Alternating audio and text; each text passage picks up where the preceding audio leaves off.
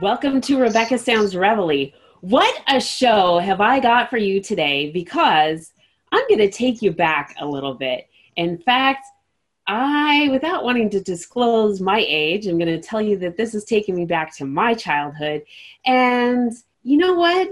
This is even going to take you back to your childhood, because some of the stuff that you might be thinking about that I will share with you in a minute will appear in your household every year. In fact, the guest with me today has been, he's been in The Toy with Richard Pryor, and every year he reaches millions of households at Christmas time in A Christmas Story. Yes, he is known as Flick. That is his character, and you know what? I've got to tell you, if you're not even sure with what some of the characters' names are, you might be familiar with their mannerisms. How about the kid who stuck his tongue to the pole? Okay, so that's just a little bit about those two films. But there's more that my guest has done. Yes, he has. He has an extensive background in acting and much more. In fact, you're going to find that some of the things that he's even currently doing are absolutely fascinating. And I'm going to let him share some of the things that he's done on his journey since his childhood acting career. In fact, we'll even talk a little bit about baseball trading or baseball trading cards. And I don't know if you even remember some of those things with that little stick of gum. We keep talking about things sticking, don't we? Sticking to poles. And anyway, without any further ado, my guest today is actor Scott Schwartz. Welcome to the show. Thank you, Rebecca. I am absolutely excited that you are here, because I've had you in my home year after year after year, and I have seen you in so many different films and things that you've been doing, and I've grown up with you, and this is an honor and a privilege to have you here today. I'm really excited. Tell me how you started, and how did you get into childhood acting to begin with? I was going to a film club with my dad. We lived in New Jersey, and every Saturday we would go into this film club, and after being there a couple of years, one of the guys that was also a member came over to me, and he said, you're very outgoing, and I'm going to produce a commercial for Yoo-Hoo chocolate drink, and I think you'd be great at it, and we're going to shoot it in Miami Beach, and you get a trip down there for a couple days. And it was like, okay, sounded like fun. I always liked movies and TV stuff anyway. Wasn't something that I thought I would ever go into, started doing that, did that.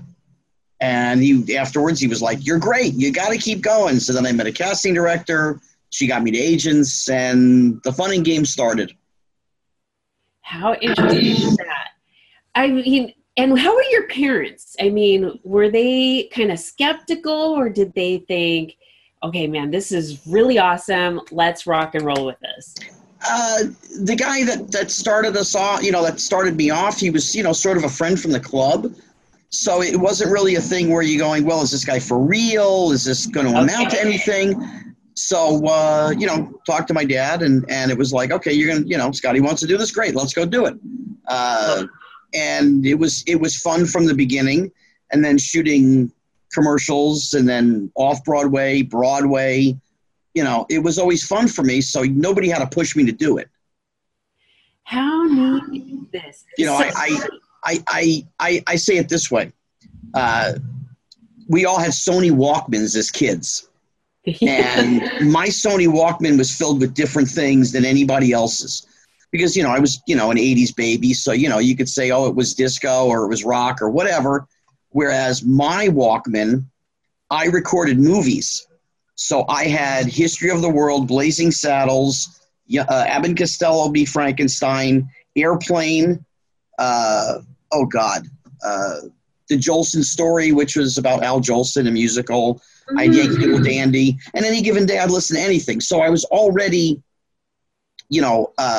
sort of consumed with the entertainment industry, even though I wasn't even a part of it. And then once I became a part of it in the commercials, it just was very smooth. Interesting. So let me ask you, so going from commercials and then into film and then to theater.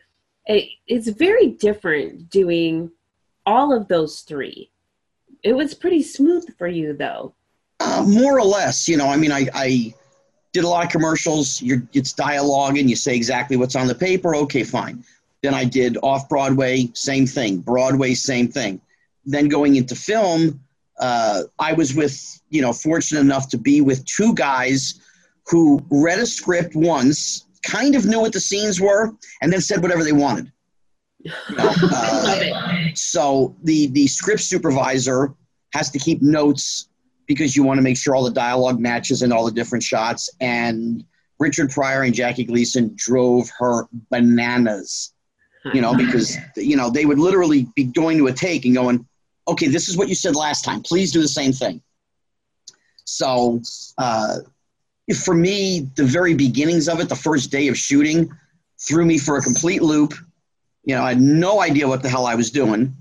And then once I sort of caught on, Richard Pryor talked to me, and kind of gave me some pointers. He was my guru, my mentor. It made it a lot easier to then do film. And then I did TV episodics, and, that was like nothing compared to the 4 months I spent with Gleason and Pryor. Even Christmas Story, in the script, Flick only has 16 lines. That's all that's actually written in the script. And like the tongue on the flagpole scene, all the script says is Flick sticks tongue to pole. That's it. That's all that's there. There's no dialogue. And that is something that has stuck with Americans. I mean, anybody who's ever seen the film, that sticks. Period. Yeah. Having a experienced director in Bob Clark, he knew I could do anything because he saw the toy already. So he knew I could handle myself with Pryor and Gleason and timing, kind of comedy stuff. And he was just like, listen, just run with it. Whatever you do, let's see what you do. If I like it, I like it. If I don't, I don't. And we did different versions of what the final outcome is, but it was more or less stuff that I had just come up with right there. How fun. What do you think was the most fun or memorable film that you've been involved with? Oh, there's two ways to put that. You say memorable. Christmas Story is the iconic film. It's the film everybody loves, and most people love anyway. Whereas for me personally, for different reasons, the toy, because I got to have that time, the 4 months with Richard Pryor, Jackie Gleason, Ned Beatty, Richard Donner, Ray Stark, some icons and legends of film. And then doing the other big film I did at the time called Kidco, which I was the star of the lead. I'm in 98% of the film. It truly gave me an overall sense of confidence that I came off of doing the toy. And when I started doing Kidco, I basically turned into Godzilla because I was just doing everything. Literally, there wasn't anything that I wasn't doing outside of directing, setting up shots, being prepared, knowing everybody's dialogue. Okay, let's go move it along. We got to get done here. The producers thought I was crazy. David Niven Jr. and Frank Yablans were our producers. Multiple decades of experience. I did one movie. And I'm like, okay, let's do this. They're like, okay. So for me personally, as an experience, that one stands kind of on its own for that reason, and the toy for its other reasons. Christmas Story is like the third one. Everybody says, oh my God, didn't you have so much fun? And I'm like, no, because it's 25 degrees below zero. Oh, yes. We shot in Canada, so any given day it was 22 below, 23 below, 25 below. We're shooting out there for 11 and a half, 12 and a half hours, shooting the scene. That's not fun. I think people don't realize how long one scene is or how long an actor is on the set on any given day. Yeah. And they're long days. Oh, they're extremely long days. I was always explained for every page of dialogue, every page of the script is 1 day of shooting. Mm-hmm. So if you have a 95-page script, you're going to shoot for 95 days. Well, that makes sense. That's the way that they break it down. Mm-hmm. It does make sense. You've got to get the angles and the lighting, and you never know if there's going to be, take one, take two, if someone's going to err, and there's just so many factors that come into play when film day happens. And so I think that's really interesting. So I want to talk too about you've got this baseball trading experience going, and I wanted to share a little bit about that too, because a lot of times we tend to look at the stars and we forget that they have hobbies and personal lives and a lot of other talents outside of their acting career, and you do. Well, yeah, I mean, I was your typical kid from Jersey. I love sports. I started collecting sports cards, baseball, football, whatever, when I was like 7, 8 years old. Then having done the films, coming to California, meeting people, was buying more stuff because, of course, you do movies, you have some money, and you buy stuff. Sure. But then going to the National Sports Convention every year for a while, and then I started meeting people in the companies themselves, and I kept seeing the same things over and over and over again, whether it was Derek Jeter or Dan Marino or Brett Favre or Barry Bonds or whomever. And I said, why don't they do this with celebrities? Do something that's different. Same sort of concept, but just based around the entertainment business. Mm-hmm. And the first thing I did was I went to a company called Upper Deck, and they stuck in some celebrities into a product, called them the Spectrum of Stars back in 2007. And then I was asked by a company called Panini to talk to them about it, or Donruss, Donruss, I should say at the time. And I proposed a line of just cards, the whole thing being entertainers, celebrities, and they'll do autographs and pieces of their shirts and relics and all that. And we created a line called Americana, which had 3 or 4 different releases. And then we did one called Celebrity Cuts, which was kind of an offshoot of that. But everything in the product, not the actual cards themselves, not the photos that were there, the design, but like the autographs. There were some done blue, red, green, black, so there were different print runs. So the secondary market, could be improved, because if you get one that's signed in green, there's only 10 of them. If you got one in blue, there was 20 of them, or whatever it was. Red was always the one of one, which was the big one. Okay. But having met a lot of celebrities along the journey and doing a lot of, autograph shows and appearances, I mean, it was great. Hey, little girl, stop that. See, she wants to talk. Larry Hagman, Barbara Eden, Anthony Michael Hall, who I went to high school with, Linda Blair. It was great to call them and go, hey, I'm coming over and I'm bringing you a check with some stuff you're going to sign, and you make money after lunch. It worked. And so it became kind of its own, it grew legs, and it was a lot of fun to do it. That sounds like a lot of fun. Yeah, I mean, you go on, eBay, let's just say, and look up, 2008, 2009 Americana autographs or whatever, and you'll see all the cards. And, about 80% of the autograph signings I did, Ed O'Neill and Christina Applegate and Katie Seagal and tons of people. Uh-huh. And you're still doing this, though, aren't you? Once in a while. There's another company that does it now called Leaf, and they do a set called Pop Century every year. And I get some stuff for them. I mean, they have other people that gets them autographs and signatures as well. But okay, I'm still out there and I still do it. And it's great because, again, you get to go and see somebody that you know and you're friendly with.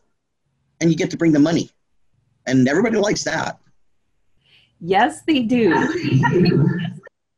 You've got a lot going on, and then you have some other things coming up down the road that we definitely want the audience to stay tuned for. And I'm really excited too about a lot of other things that you have done, but I really am going to leave the audience with a little bit of anticipation, because I'm going to bring you back on the show to launch something that you've got coming here down the pipeline. And it is something big, and I'm very excited to share that down the road. I will be too. Mm-hmm. I am, but I do want you to also share a little bit about a little individual that you take with you to different places sometimes that sure garners a lot of attention, and I just can't leave her out. Oh, the baby girl. Yeah. I have her name is Miss Elizabeth. She's a mini teacup Chihuahua. She is just an absolute lover of people. And I'm a lover of doggies. I have 4. Give to the ASPCA, every month. I do the whole thing, and they're calming, they're peace, they're 24/7 love bunnies. They just, they know when you feel good, they know when you feel bad, and they're just wonderful. And then my little girl, she's great. She's getting closer. I would love if she would just come over. Hold on. Here we go. Yeah. Here is the baby girl. There she is. This is Miss Elizabeth. Well, and hello. She actually has her own Facebook page. It's Miss Elizabeth's Adventures. You have got to check this out. If you have not started following anything yet, you've got to follow Miss Elizabeth's Adventures, because oh, Scott, you take her to so many different places, and I've got to tell you, she is arm candy for you. She's 3.5 pounds, so she's very easy. She doesn't bark. She doesn't bite. She doesn't get excited. So going through the airports, airplanes, I never have a problem because she doesn't open her mouth. It's wonderful. She's a different kind of dog. You can't do it.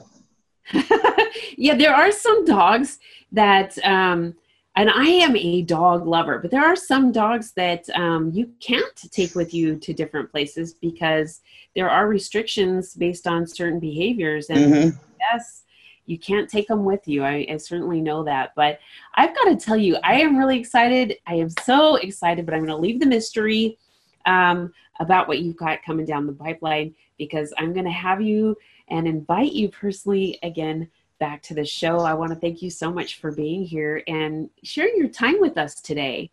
No, you're welcome. This was easy. Sometimes these are like an hour. This was like nothing. Oh, you got to be kidding me. No, I am so excited about the things that you've got going on. And I want the audience to really, get a chance to know you and just get connected with the person that you are. You are an incredible man that has a lot of different things in an array of a background. I mean, you've got your commercials, you've got theater, you've got, off Broadway, you've got film. Well, yeah. And, and then those are things that I did. That's not necessarily who I am. I've always said, bring a smile to somebody each day. Yes. Be good to fellow man. I don't care race, creed, color. It doesn't make any difference. I was brought up Jewish, and we've always believed in be good, be kind, which is just something that I've always been that way throughout all of my relationships. When I say like Richard Pryor is my family, I just don't say that and it's just like, yeah, whatever. No. Right. He was, the black dad I never had. Rain Pryor, his daughter, is my sister. His son, actually, Richard Pryor Jr., had a birthday yesterday. And I said, happy birthday, bro, from your brother from another mother. You guys are family. You're tight. Yeah, but We live in a certain era right now where there's so much anxiety, so much nonsense and baloney, and I use the word hatred, but and it's like I don't like to use that word, but it's really over stupid things that none of us can control. I hate this person because they believe this, or I hate this. It's like, it's ridiculous. If they're a good person in their heart and they're a good person to you, you be a good person to them. Yes. I agree with you 100%. When you and I were growing up, none of those things mattered. We could all play in the sandbox together. We'd go out on the playground and we just did our thing. And even growing up, it was like that, even through the high school years. I mean, there was not an issue. And it seems like what we're seeing right now is people are being pitted amongst each other and against each other over, like you said, issues that really shouldn't be issues. And I'm with you on this. Really, I love. We're in a different day and age where social media has certain impacts on people. The 24/7, news organizations, it doesn't make any difference if it's MSNBC, CNN, Fox, whoever it is. They all kind of have their own agendas and their own ways that they say things. And, we grew up with Cronkite, Walter Cronkite, Dan Rather. Those were the two big guys. And they laid everything out there. They didn't angle it either way. They just kind of laid it out there and they let you make the decision for yourself. Now what's happening with all of the media is they angle it and you have to think like they think. If you don't think like they think, then you're not a good person. And that's not how we were supposed to be. We're supposed to be a free-thinking, free society. You make up your own mind. Tell me, okay, A happened, B happened, C happened. You leave it at that. Let people think what they want to think and come to their own conclusions. Instead, now it's, this happened because of this and because of that, and we're not sure of this. And they're like, wait a minute. This person just said this. I just heard them say this. Now, why did you change what they just said? A lot of that's happening, and it's not good for society. It really isn't as a whole. There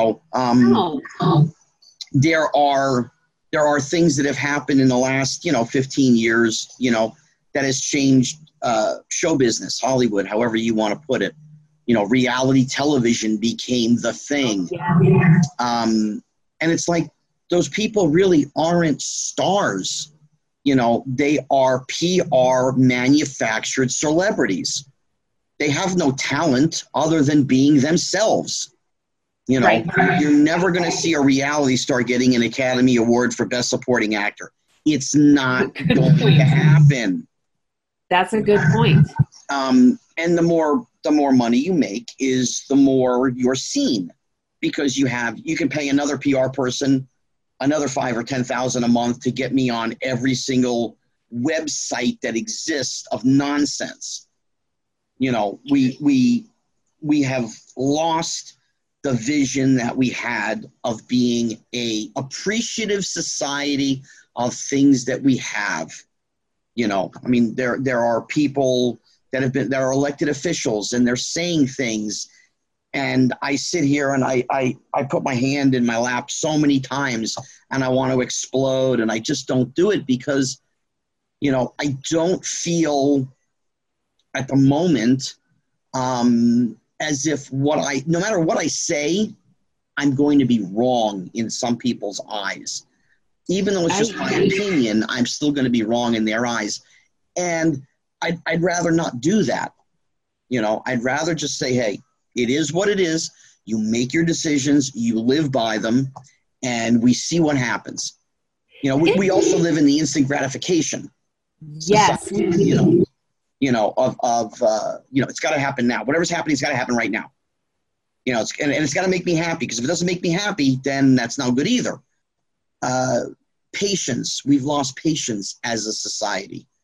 Oh, you hit something so right on the money. There's so many things as people, as Americans, that we always had. They're just gone. We just don't have that stuff anymore.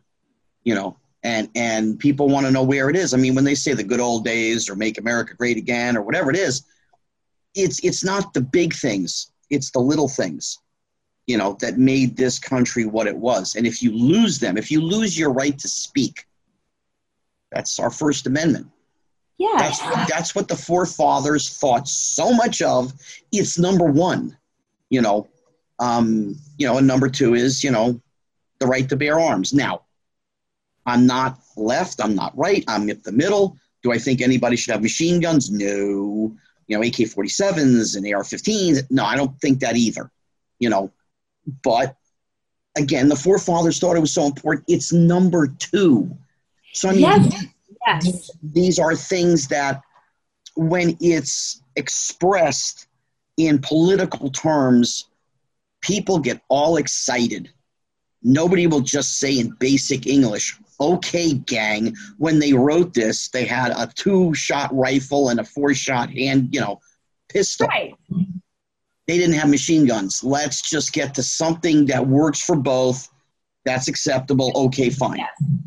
Yes. You know, we've had guns for hundreds of years, and we've had things happen over the last 20 that are totally unacceptable, and there's total other reasons for that, which I don't need to go into now. But sure, I understand what you mean. I think us as a society, we need to understand. We wake up every day. If we can walk and talk and eat and drive and, you know, go to school if you're, you know, still in school, accept those things and love those things, because tomorrow is not a given. You know, we may think that, you know, but I mean, I've seen it, you know, I mean, I just hit 50, but I've been losing friends since my 30s, people that I loved and cared about, and they're gone already.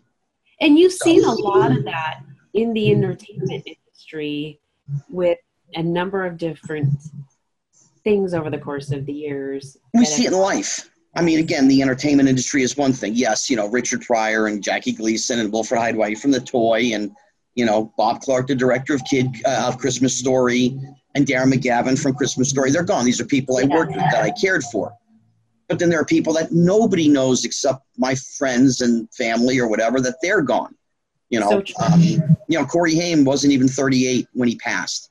He was my little brother. He wasn't really my little brother, but I knew him for 20 years. Okay, well, let's stop right there, though, because you were just talking about those that are not immediate family, though, outside being part of your family, and you were so close to them that you even helped with memorabilia in reference to him, in helping with that in support of the family.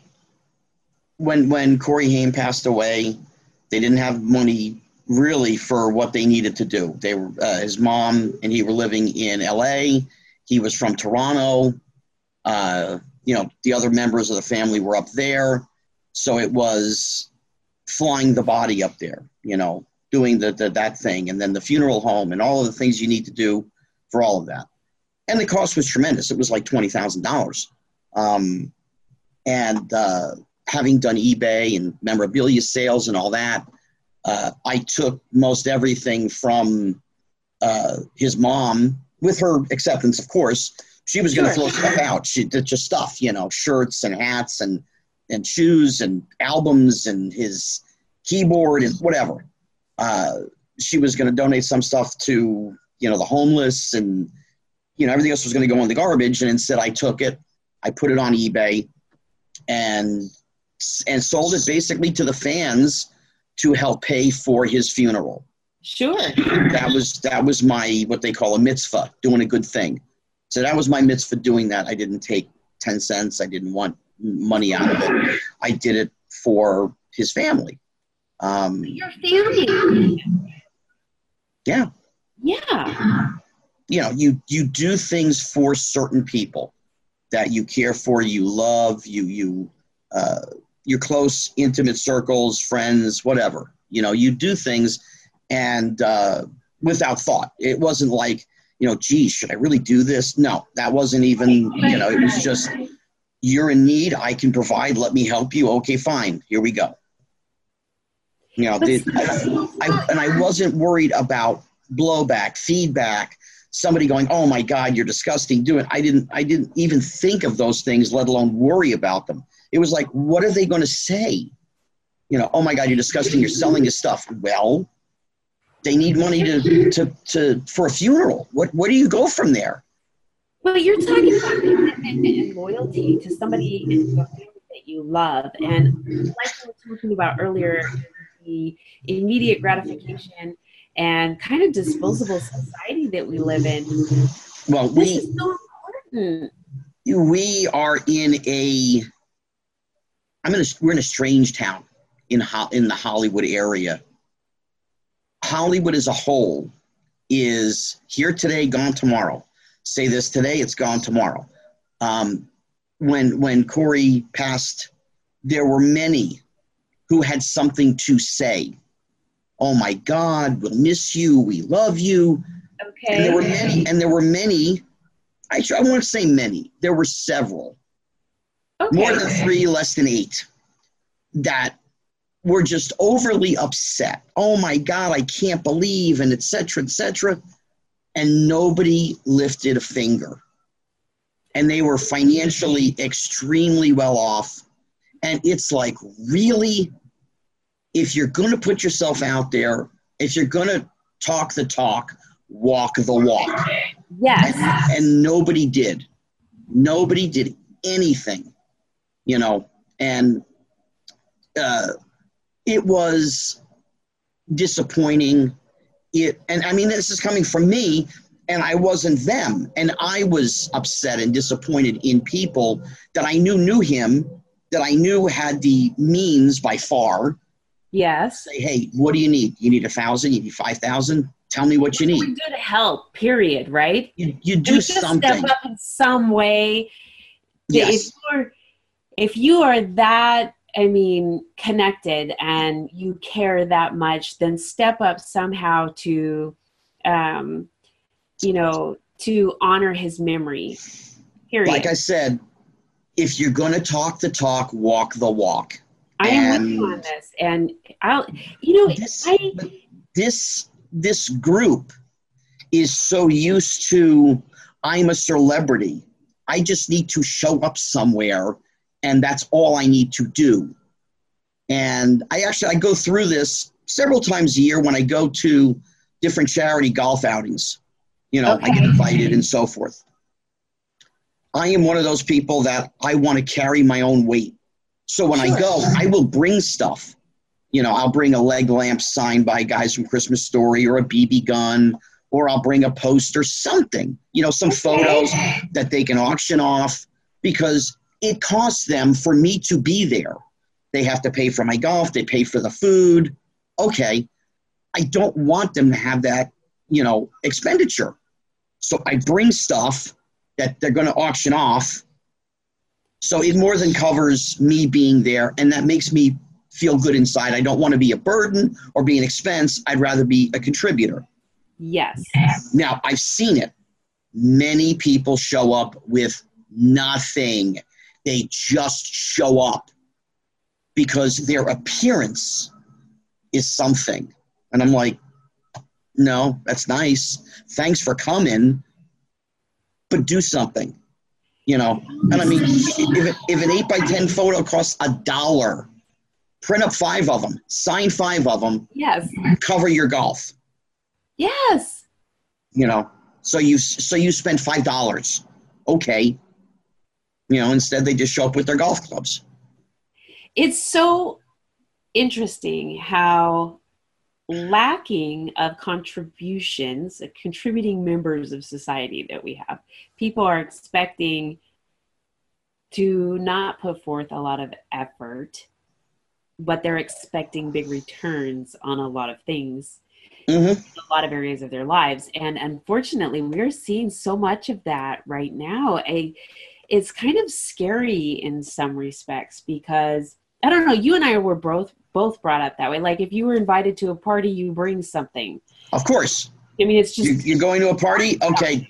Do you have dessert? Can I bring a chocolate mousse pie? Oh, no, you got dessert covered. Okay. Do you want me to stop and get some egg rolls? I mean, something. Yes. You know, I was never a big drinker ever. So it's like people say, oh, well, pick up a wine. And I'm like, okay, now I'm stuck because I wouldn't know a good wine from a bad wine other than some are $10 a bottle and some are $30 a bottle. That would be I wouldn't know. We live in a scary place because a lot of people want a lot of things for nothing. They don't want to give. They don't want to do anything. They don't want to work for what they get. You know, I mean, it's the free things, the free stuff. It's like, you know, I've put in 42 years, you know, as an actor. It's like if I show up someplace, I still do my job. You know, I'm prepared. And I've seen other people that show up and they're not prepared. You know, it doesn't, and I don't want to say it the wrong way, does it command a certain amount of respect? Maybe a little. I understand. But it certainly doesn't mean that the guy that's done, you know, one commercial and he works as a waiter and he gets on a set with me and he's disrespectful, you know, that doesn't work for me. You know, I'm going to share an experience I had. I won't say who the person was. It was a rapper. Okay. It was a rapper. And we were in Utah doing a film and he was going to be there for one whole day. Just one day of shooting. The first thing, which was hysterical, is it's 2 hours from Los Angeles to Salt Lake City. Okay. He had to fly first class. Now, Burbank to Salt Lake City, there was no first class on American. So he actually had to be chauffeured, couldn't drive his own car now, had to be chauffeured to LAX to catch the first class to Salt Lake City. Okay. He was supposed to be on the set at 10:30 in the morning. From what I understand, he got in at like 7 o'clock the night before. And, of course, then he went out to dinner, and then he went out and partied, and he went to the club, and then he did the spiel. And my call time was 8 o'clock. I'm on time. Everything's fine. We get our things done. Come 10:30, he's supposed to be there. He's not there. The guy can't get him out of his room. The guy that was going to pick him up. So 10:30 became 11:30, which became 12 o'clock. Now, we could only shoot until 7 o'clock at night. The place had to be empty by 7 because they were actually a club and they had to open at 8. So the guy gets to the set finally about 12:30. He's 2 hours late. He's only there one day. He then goes into his mock dressing room. Now, he should have been there 10 to 15 minutes. You get in there, you put on the shirt you're going to wear, you get your makeup, brush the hair, and you come downstairs, and that's it. 15 minutes turns into 30 minutes, turns into 45 minutes. We're at almost an hour. So now it's almost 1:30 in the afternoon, and we're sitting there, and we can't do anything. It's his stuff. We've shot everything else, and I'm only an actor now. The producer-director guy, it's his first movie. And I sat there, and I said, do you want me to fix this? Because he couldn't say anything. He didn't know what to do. I understand. Okay, I'm following here. And he goes, and he looks at me and he goes, well, what are you going to do? I said, I'll take care of this. Don't worry about it. You know, it's this age of entitlement that the younger generation seems to have. You know, no, let me rephrase that. No, they have it that we didn't have. You know, we didn't have iPods and iPads and iPhones and all this crap by the time we were 8 years old. You know, I had an Atari 2600. No, I had an Atari 2600 for like 2 weeks. And my buddy who lived 2 doors down, Brian, he wanted it. And I ended up getting a ColecoVision because I bought it with my own money. I was doing commercials and stuff. And then I ended up getting a Mattel and television because they gave it to me when I was doing the toy. Very so nice. I had those things, but it didn't encompass my whole life. I didn't just sit home and play games. We actually went out and played with our friends. Yeah. You know, football, baseball, basketball, whatever. We were out on the street in our bicycles, and we didn't come home until it was getting dark. Absolutely. I mean, no, video games were fine and dandy, but they were not all-consuming. No, yeah, but again, it's the social media, and it's the fact that every kid above the age of like 7 or 8 years old now, they have an iPhone. They have a smartphone, and they're going to sit there, and they're going to play their games, and they're going to text their friends, and they're going to – me, personally, if they say, you know, you're going to be president of the United States for a day, give me some of the things that you would do. Nope. middle school and under, 8th grade and under, no phones. Period. You come in the morning, if you have a phone, it goes in your locker. When you're ready to go home for the day, you go get your phone. No, you don't need to have your phone while you're in math, science, social studies, gym. No. Yeah, that is so It goes true. in your locker. What do you need it for? You know, people say, oh, well, what happens if something happens? Trust me, all the parents will know if something happens, you know. That's true. That's just one of the small things. You know, I mean, I said this to somebody. I said, give me the biggest selling book of all time. And, of course, they go, well, it's the Bible. And I go, yes, I understand that. But the biggest series of books was the Encyclopedia Britannica. We all had one. Because if we needed to look up something, we went and looked in the volume and we found it. Now, sit at a keyboard. I have got to stop you right there, because this is, when you Encyclopedia Britannica, I just have to take us back for a minute, because for anybody that's watching who doesn't know what this is, it's a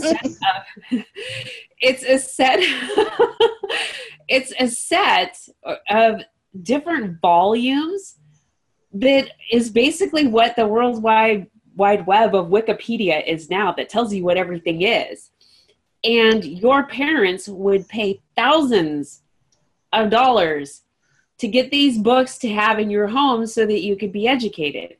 And they're like $1,800. And here's the thing. People are now donating them. Our parents paid thousands for these books to educate us, and they're now being donated to. It was funny.